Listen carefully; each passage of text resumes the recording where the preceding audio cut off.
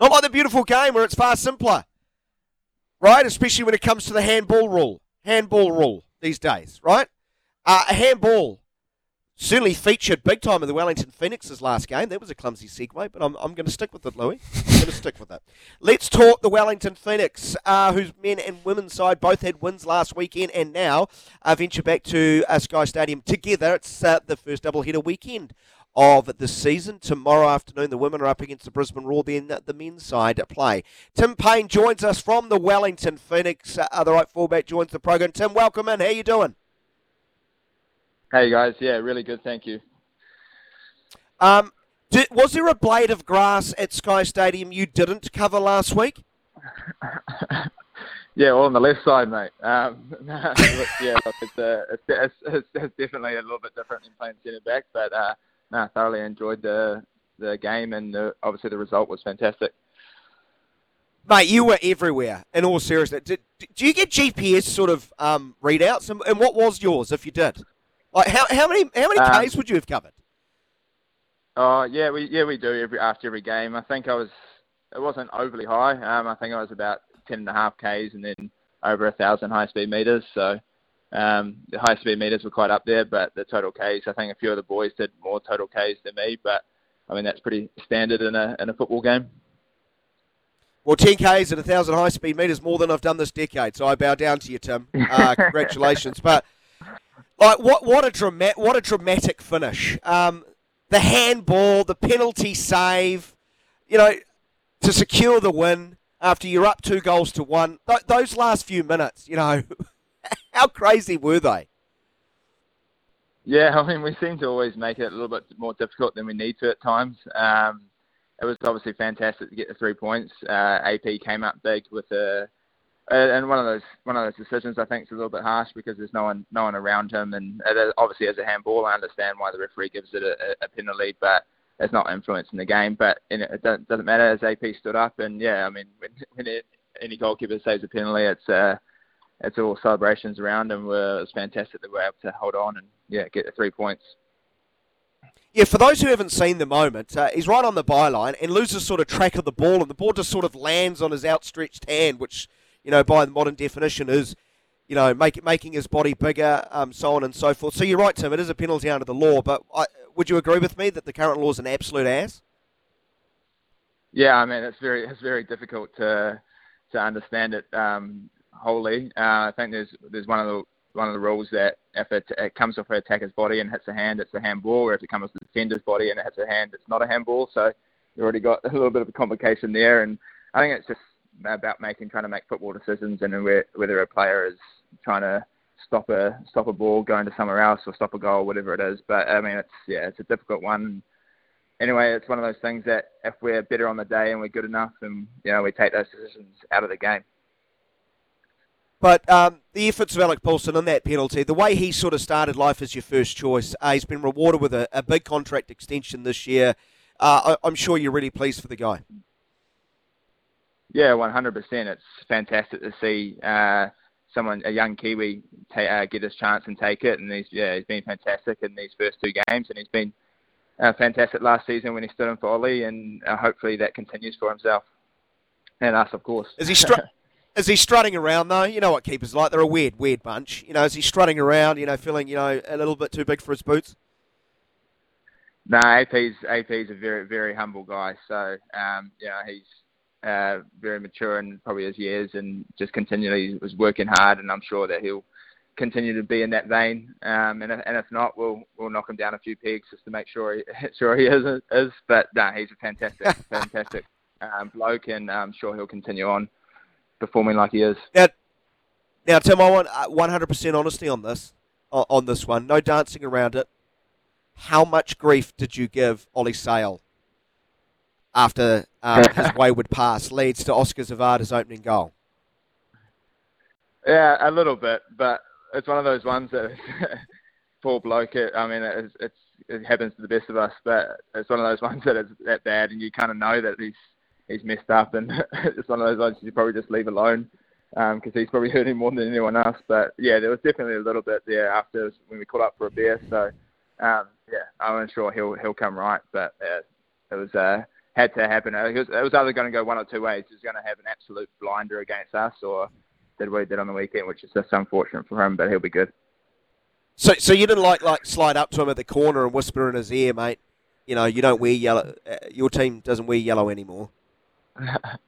No, I don't get further enough forward to do that at corners, so would have loved to have the chance to, but yeah, going to get close enough to him.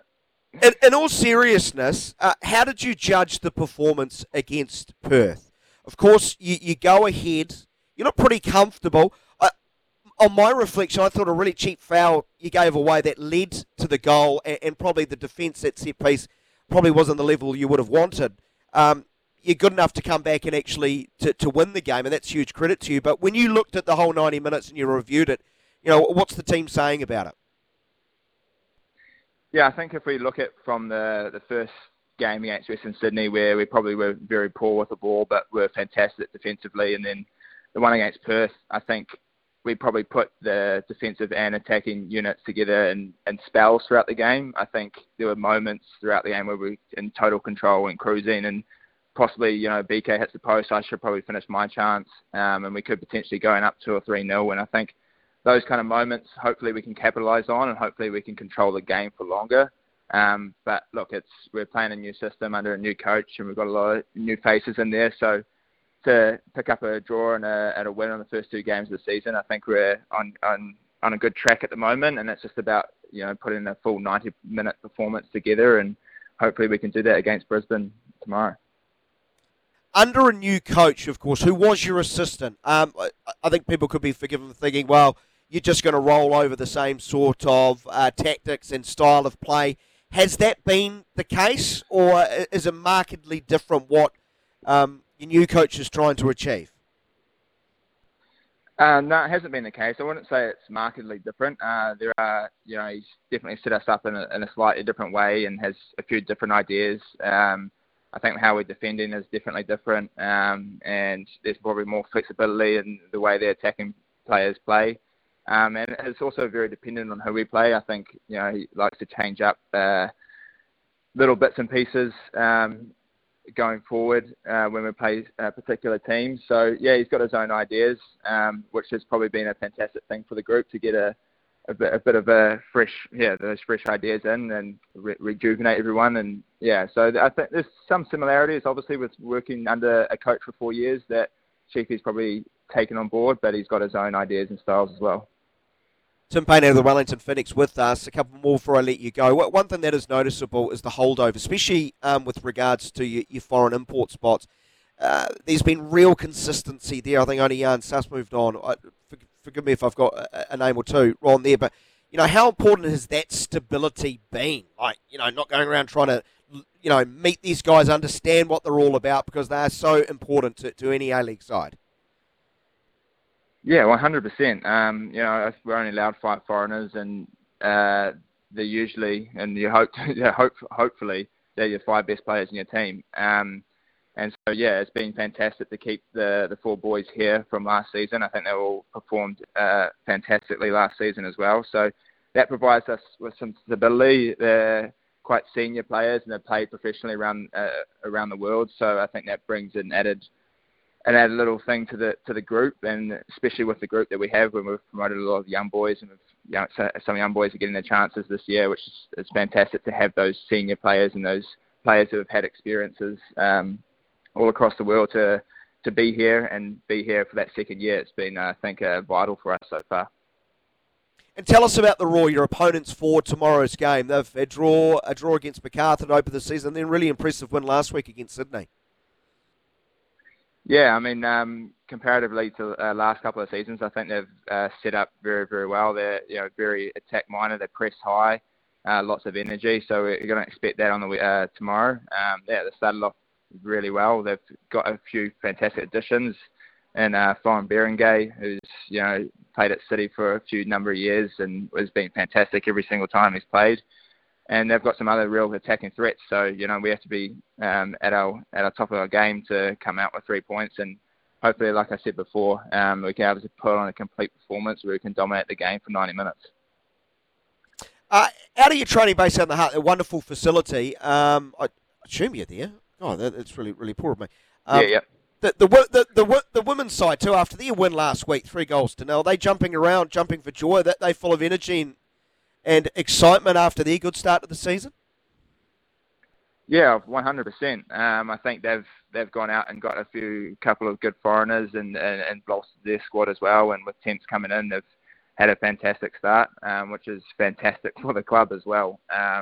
It's definitely a good environment to be around when you've got both the men's and women's team doing well and picking up wins on the weekend. It makes the training week and the environment around the facility, which is absolutely fantastic here out in the hut, makes it all that little bit more enjoyable.